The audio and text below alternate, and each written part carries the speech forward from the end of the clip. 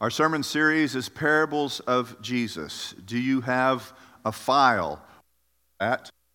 And we've been going through, systematically, our parables of Jesus.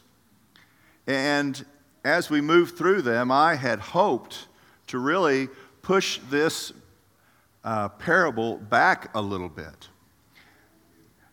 But then when I heard Bruce McClarty give this sermon, I couldn't help but preach it. So I'd like to give Bruce McClarty all the credit for coming up with these thoughts about this sermon. It's really the parable of the Good Samaritan. And if you would, access a Bible to Luke 10, 25 through 37. The title is, Do You Have a File for That? Gordon, if you would, please come up and read this parable for us. If you were raised in the Church of Christ, or taking it a step outside, if you were raised in any of the Protestant denominations that have come into existence in the last 500 years since Martin Luther, chances are very good you have heard at least one sermon every year preached on the Good Samaritan.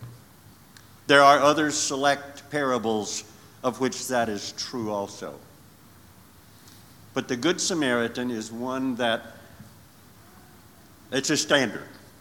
And you've probably heard one sermon every year preached on this. That does not diminish the importance.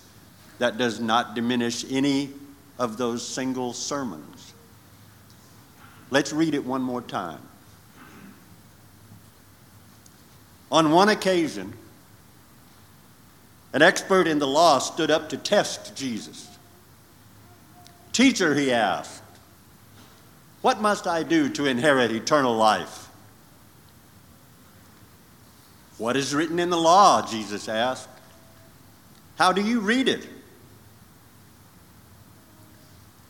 And the man answered, "Love the Lord your God with all your heart, and with all your soul, and with all your spirit and strength, and with all your mind.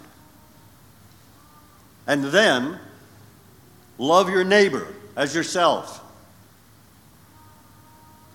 And Jesus looked at him and said, "You've answered correctly.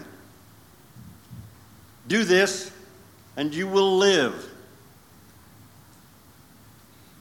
But the man wanted to justify himself and his life. So he asked Jesus, "And who is my neighbor?" In reply, Jesus said, "A man was going down from Jerusalem to Jericho when he was attacked by robbers. They stripped him of his clothing, beat him, and went away, leaving him half dead. A priest happened to be going down the same road, and when he saw the man, he paused, but he passed by on the other side. So too, a Levite came down the same road. And when he came to the place, he stopped and looked, and he too passed by on the other side. But a Samaritan, as he traveled, came where the man was, and when he saw him, he took pity. He went to him, he bandaged his wounds, pouring on oil and wine. Then he put the man on his own donkey, brought him to an inn, and took care of him. The next day, he took out 2 denarii, a handful of coins, and gave them to the innkeeper. "Look after him," he asked, "and when I return, I will reimburse you for any extra expense that you may have." "Which one of these," Jesus asked the man, "do you think was a neighbor to the man who fell into the hands of robbers?" The expert in the law replied, "The one who had mercy on him." And Jesus told him simply, "Go and do likewise." Amen. Bruce McClarty says this parable has proven to be very easy and very difficult at the same time. The story is vivid and accessible, but it also defies mastery. There is something more than I can completely get my hands on in this parable. Well, I started wondering myself, how many times have I preached this parable to this church? So I called our sermon statistician, Jack King, and I said, Jack, how many times have I preached this? Jack said, well, let me go find out, Keith. So he went to his Bible, and if you don't know, Jack writes down the date and who was giving the sermon on a specific date along with the scripture, alongside the scripture in his Bible. So he told me in 2011, I talked about this scripture about hospitality. And then 2014, a sermon titled, Who's in the Ditch? And then on 2015, Making a Difference. And today, we'll be talking about it, a file for that. So, in 6 years, 1 month, and 2 days, I will have preached this parable 4 times. But really, it just keeps shedding new light on parts of my life. How about you? Well, why is this parable so compelling, ladies? What makes it so compelling to each one of us? I believe it's because we can find ourselves in this parable. Jericho is just 17 miles from Jerusalem, east by northeast. Jerusalem is at 2,500 feet above sea level, and Jericho is 700 feet. So when Scripture says they went down, they literally went down to Jericho. It was a desolate place then. It's a desolate place now. It was a dangerous road to travel then, and it is still today a dangerous road to travel by yourselves. But what makes this parable so accessible to us is because we can identify with it, right? Because we can identify with being a victim. We've all been beat up sometime in our life. We've all been mistreated and left beside the road. At least we've been misunderstood at times. We've all been defeated before, knowing that we needed help, that we, at least sometime in our life, we've been the victim and been abandoned, right? And we've all also been apathetic. We've also been the Levite and the priest who saw something needing to be done. We've all been there. We've seen it. We've thought we should do that. I should help. But for whatever apathetic reason, we walk by on the other side of the road. We don't do what we should, Dawn, and someone goes unhelped, still hurting, because maybe it costs too much. Maybe it's too risky. Maybe it takes too much energy to help those who are in the ditch. Or maybe you can identify with the Good Samaritan. I hope this morning that each one of you, sometime in your life, has been the Good Samaritan, that you've found somebody in a ditch, you've found somebody that's been beaten and abused and neglected and left alone, and you've come alongside them and you've done something good for them. And Alex, if you can't have one of those thoughts, if you don't have one of those thoughts, we might need to reconsider our Christian walk. Amen? Right? Some people identify with different parts of this story. A grandfather, one time after church, sitting around the dinner table, looked over at his granddaughter and said, "Honey, what was the favorite part of the story this morning in your Sunday morning class?" And she goes, "Oh, we studied about that guy who got beat up." And he said, "You did?" He said, who is your favorite part of that story? Not wanting to miss a single teaching moment with his grandchild. And she said, oh, that's easy, the donkey. So I hope this morning you identify with some part of this story. But what I don't want to do with this story is what Fred Craddock says. A minister boils down the parable to the stain at the bottom of the cup. This morning, I don't want to do that. I don't want to reduce this parable down to a simple 3 points and let's go home. No, what I really want to do is look at this as a jewel. Like a diamond that you shine light through, and as you shine light through it, it refracts light to different parts of the room and illuminates things in different ways every time that you shine the light through it. I'd like for you to take this jewel of a parable and look at it through new light, through a different light this morning. Well, as you study this, as you read this parable, the first thing you notice is this lawyer seems to want to get to heaven. He asks a great question, what must I do to inherit eternal life? But just a little while longer and you realize that he's really putting Christ to the test. And then not much longer, you realize he's wishing to justify himself. He said to Jesus, and who is my neighbor? By the end of the parable, you realize just how prejudiced and just how bigoted this man is when he can't answer in the name of a Samaritan at the end and has to say, oh, the one who showed mercy. Have you ever noticed that, David? He can't even get himself to say Samaritan. I want to talk about the question that Jesus doesn't answer. And this is nothing new, really. John 8, the Pharisees ask Jesus about the law of Moses. You remember the story. They've taken a woman caught in adultery and they've thrown her down in a Sunday morning Bible class in front of Jesus, and they said, well, the law of Moses says to stone her. What do you say, Jesus? And Jesus doesn't really answer. He asks a question, really, of who has the right to.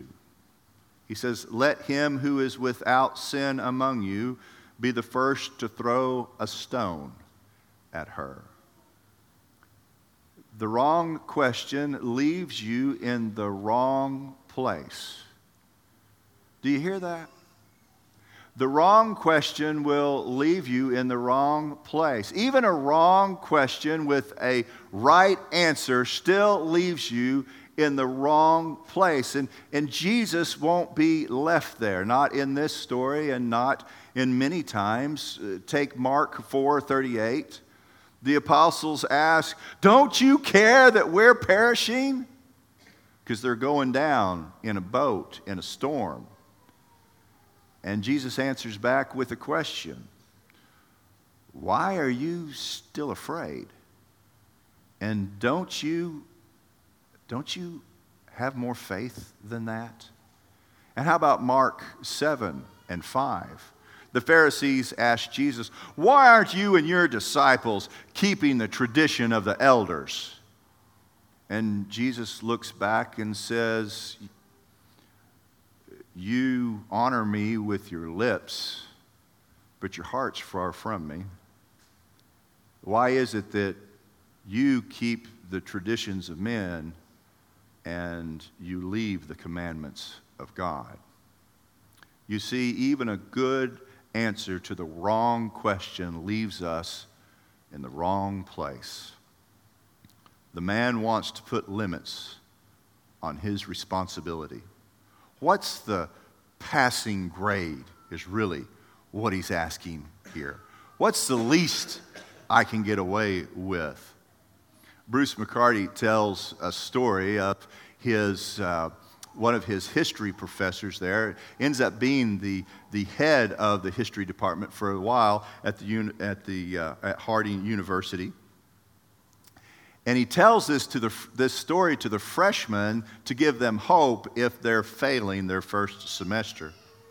He says, my first semester, he said, things didn't go really well. He said, I went home for Christmas and I brought with me a grade point average of 1.19. I don't know about you, but at the Castleman house, children would be put under lock and key and everything would be taken from them. But this young man, this history professor in his first semester, has scored a 1.19 out of 4. His dad tells him, son, if you don't make a better grade, if you don't lift that up to at least a 2.0, you're not going to be returning to Harding the next year. So the young man goes back. And guess what he scores the next semester? A 2.00. Just what he had to, just so he could go back to Harding, because he didn't want to waste one brain cell more than he had to. Well,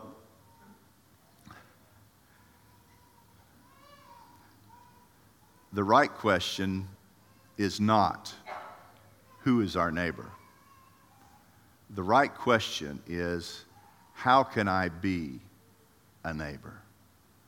How can I practice loving a neighbor to the fullest degree? What does it look like to be a good neighbor to those around me? Grieven in the Theological Dictionary of the New Testament says that one cannot define one's neighbor, one can only be a neighbor. Darrell Brock said, Darrell Brock says, neighbors can come from surprising places. And might I add, in the Gospels, faith, virtue, and kingdom heroes come from some of the most surprising places. Bruce McClarty tells a story about Kent Bradley, the first ever Christian missionary to come to the United States infected with Ebola. This Abilene Christian University graduate was flown from Liberia to Atlanta, to Emory University Hospital in Atlanta, Georgia. The public relations department at Emory University Hospital can tell you that the first reaction in the public media was ugly, saying that they should not come here, they should not bring him here. Statements like, if he goes to places like that, he deserves what he gets. Mind you, this was a Christian doctor doing Christian mission work in a clinic in Liberia, Africa. But it was good science to bring him here. Most people don't know it, but Emory Hospital would go through each month the scenario of this very happening. They have trained for it for years. It was good science to bring him here, and by bringing him here, they might learn things that would save many. Well, Dr. McClarty says months after he had recovered, he wanted to talk to Kent. He wanted the students at the university, at Harding, to hear from Kent and his experience and how he worked through it. So he went, and he and some others from Harding went to their house, flew to their town, picked them up, took them back to Harding, and Kent spoke in front of the Harding University. He told of how he contracted the disease. He told them heart-wrenching stories of how he got on the phone and he expressed to his family that he had Ebola and it didn't look good, and they cried together on the phone. He talked about being so weak that those nurses who he worked alongside for so long soon were diapering him because he no longer had the ability to take care of himself laying in a bed. It wasn't long and he needed transfusions. At first they took it from the blood bank because they had enough. But then the blood bank started to run out. So those in the clinic donated their blood. His coworkers donated their own blood to him so he could live. And then, when the third transfusion was needed, a 14-year-old boy who had contracted Ebola earlier and lived through it wanted to give back, wanted to say thank you, wanted to give to the cause of healing people, and wanted his blood to go to Kent. And Dr. McCarty says, and this is where I had my Good Samaritan moment. Because Dr. Kent Bradley said, and this young 14-year-old Muslim wanted to give me his blood.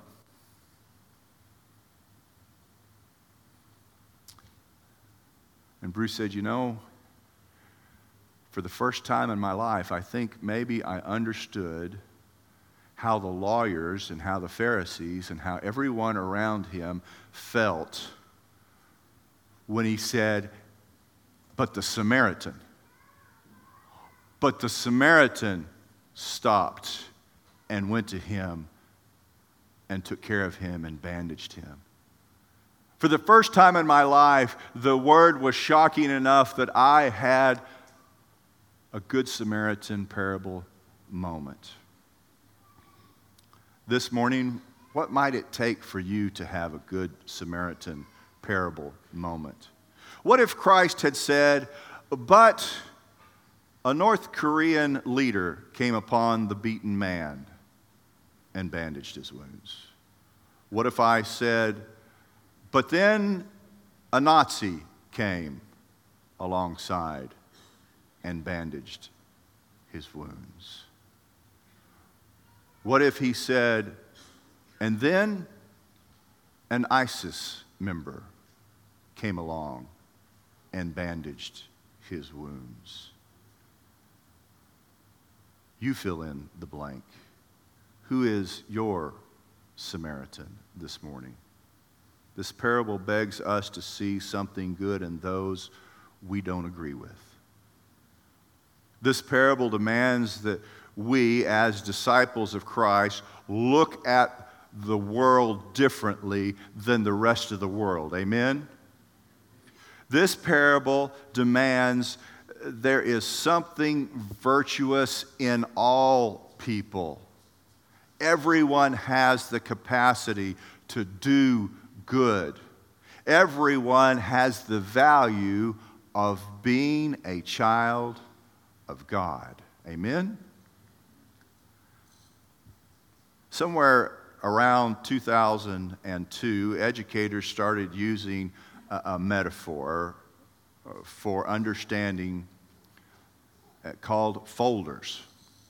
And they started giving children an understanding of how to compartmentalize some of their knowledge, because they knew when you had a compartment to put your knowledge in, that you could retain it better and use it better.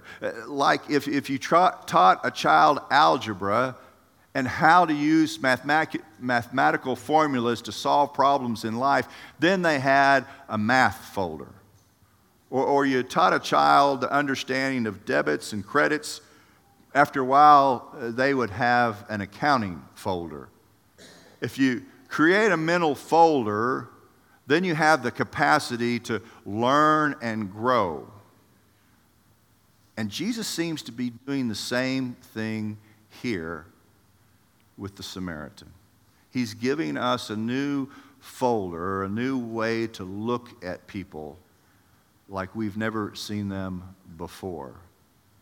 But doesn't this happen all the way through the book of Luke? How about Mary this little unwed, pregnant peasant girl who says, "Behold, I am the servant of the Lord. Let it be to me according to your word." Do we have the kind of submissiveness and the kind of faith to let God use us however He sees fit? And how about Luke 5:27? Levi the tax collector, a traitor to the occupying forces. And Jesus said, "Follow me." And he dropped everything and followed him. David, do I have faith like that? And how about Luke 7 and 9, the centurion soldier of the occupying Roman army? Do you think there was a little bit of animosity there? I mean, if the Russians came and took us over and started running our streets and telling us what to do, you think there'd be a little animosity there? And this Roman centurion walks up to Jesus and says, "My beloved servant is dying. Would you heal him? And I know that you don't even have to touch him. You can just say it and it will happen." And it did. And Jesus says to this centurion, "I tell you, not even in all of Israel have I found such faith." Or how about in Luke 7:47 through 48, a sinful woman at the feet of Jesus with an alabaster vial of perfume wiping his feet, a humble, thankful servant heart that she had. Jesus tells her, "I tell you that her sins are forgiven, which are many, for she loved much." And how about Luke 8:48, the bleeding woman? Who can forget her story? The unclean woman who risked everything in a crowd where she shouldn't have been, with people she shouldn't have been around, and she reaches out and she touches the hem of his garment, taking on a huge risk to be seen and realized. And Jesus says to her, "Daughter, your faith has made you well. Go in peace." How about Luke 17 and the untouchables? 10 lepers, one he replies to, "Rise up, go your way. Your faith has made you well." How about those fraudulent, traitorous people like in Luke 19, Zacchaeus, who says, I repent. I'll give back to the poor, and I'll repay anybody that I've defrauded. And Christ tells him, "Zacchaeus, salvation has come to your house today." And how about 2 Luke 1 and 8? Boy, I didn't see enough eyebrows raised. There is no 2 Luke. There is the book of Acts, though, that Luke wrote. Acts of the Apostles, chapter 1, verse 8. Christ tells them that they're going to take the word to everyone, and some of these people they're not going to agree with, they're not going to like, they're not going to identify with, right? Because he tells them, "But you will receive the power when the Holy Spirit comes upon you. And you will be my witness in Jerusalem, in all Judea, and..." Oh, I've got more Bible students in here than that. "And Samaria." And then to the ends of the earth. When Christ said Samaria, do you think possibly Peter went, "Huh?" Do you think Matthew maybe reached over and grabbed Bartholomew's shoulder and said, "What did he say?" Samaria. Bruce McClarty says there is a lot of spiritual blindness in this world because we simply don't have folders for some of the important things we need to see. The essence of bigotry and racism is that I don't have a folder for any of the good things that at least some members of a particular group of people do. You think that's still true for us? Do you need a folder this morning? Maybe you're an abused woman and you need a folder for good men, right? Maybe you're a man who's been mistreated and your loyalty has been put to shame and you need a folder for good women. Some of you this morning have given up, need a folder for good white people. Some of you may need to take on a new folder for good black people. I met a man one time who his daughter had been accosted by a Latino man. And so now everyone who is Latin is bad, is just like that guy. And that guy has no redeeming values at all. Maybe you need a folder for good Democrats. Don't worry, I'm equal. Some of you need a good folder for good Republicans, right? Can I tell you that I have seen on Facebook in the last week some of the ugliest things said about political people in political parties as if the entire party thought that way or was that way? Maybe we need a folder for this. Good immigrants. I can tell you that I have sat through some very uncomfortable conversations, even in our fellowship hall, with people who did not realize that my wife was a foreigner. Maybe we need a new folder for immigrants. Maybe we need a folder for good prisoners. Can I tell you, in my ministry, I have met a few people who could quote Scripture, who were in prison, in jail, who could quote Scripture better than I could. And they had made some mistakes in life. And can I tell you, their mistakes probably weren't even as worse as some of my mistakes. They just, Alex, got caught at it. Maybe you need a folder for this. A good politician. Because they're out there. And there is good. There is something virtuous in everyone.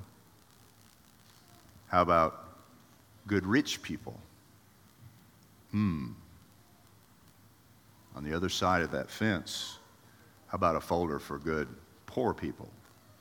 Might I remind you, there is nothing wrong with being poor. You can be a wonderful child of God and be dirt poor. Amen?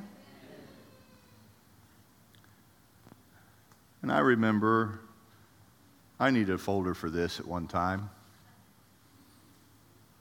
By the way, this is spelled correctly because I looked it up. And there are good, uneducated people also, right?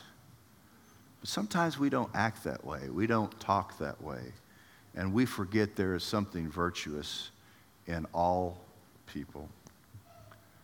I think Jesus' parable here takes us full circle back to this lawyer. And it asks him, are you a good neighbor? This morning, are you a good neighbor? If you're sleeping at this point of the sermon, if you're daydreaming at this point of the sermon, wake up, because I want you to hear this. Are you a good neighbor? Because we all need to internalize this question and live it out. Amen? Randy Harris says of this parable, our understanding of this parable doesn't come primarily from scholarship. It primarily comes from discipleship. Living this. Right? Because he says, you go and do likewise. This sermon is worthless, meaningless, if you walk out those doors and it doesn't transform you. Because Christ is leaving you with a question and a command. Are you a good neighbor? You go and do likewise. The challenge is to be Christ-like. The challenge is to be transformed into His likeness. I don't know where you are this morning in your walk with Christ. If you need to put Him on in baptism, we're here to do that for you. If you need to repent of a sin, we're here to help and pray with you. There will be at least one kind elder at the back that if you want to talk to him about it, that's great. If you feel like you need to make a public confession, these front chairs are for you. Won't you come as we stand and we sing? My hope is built on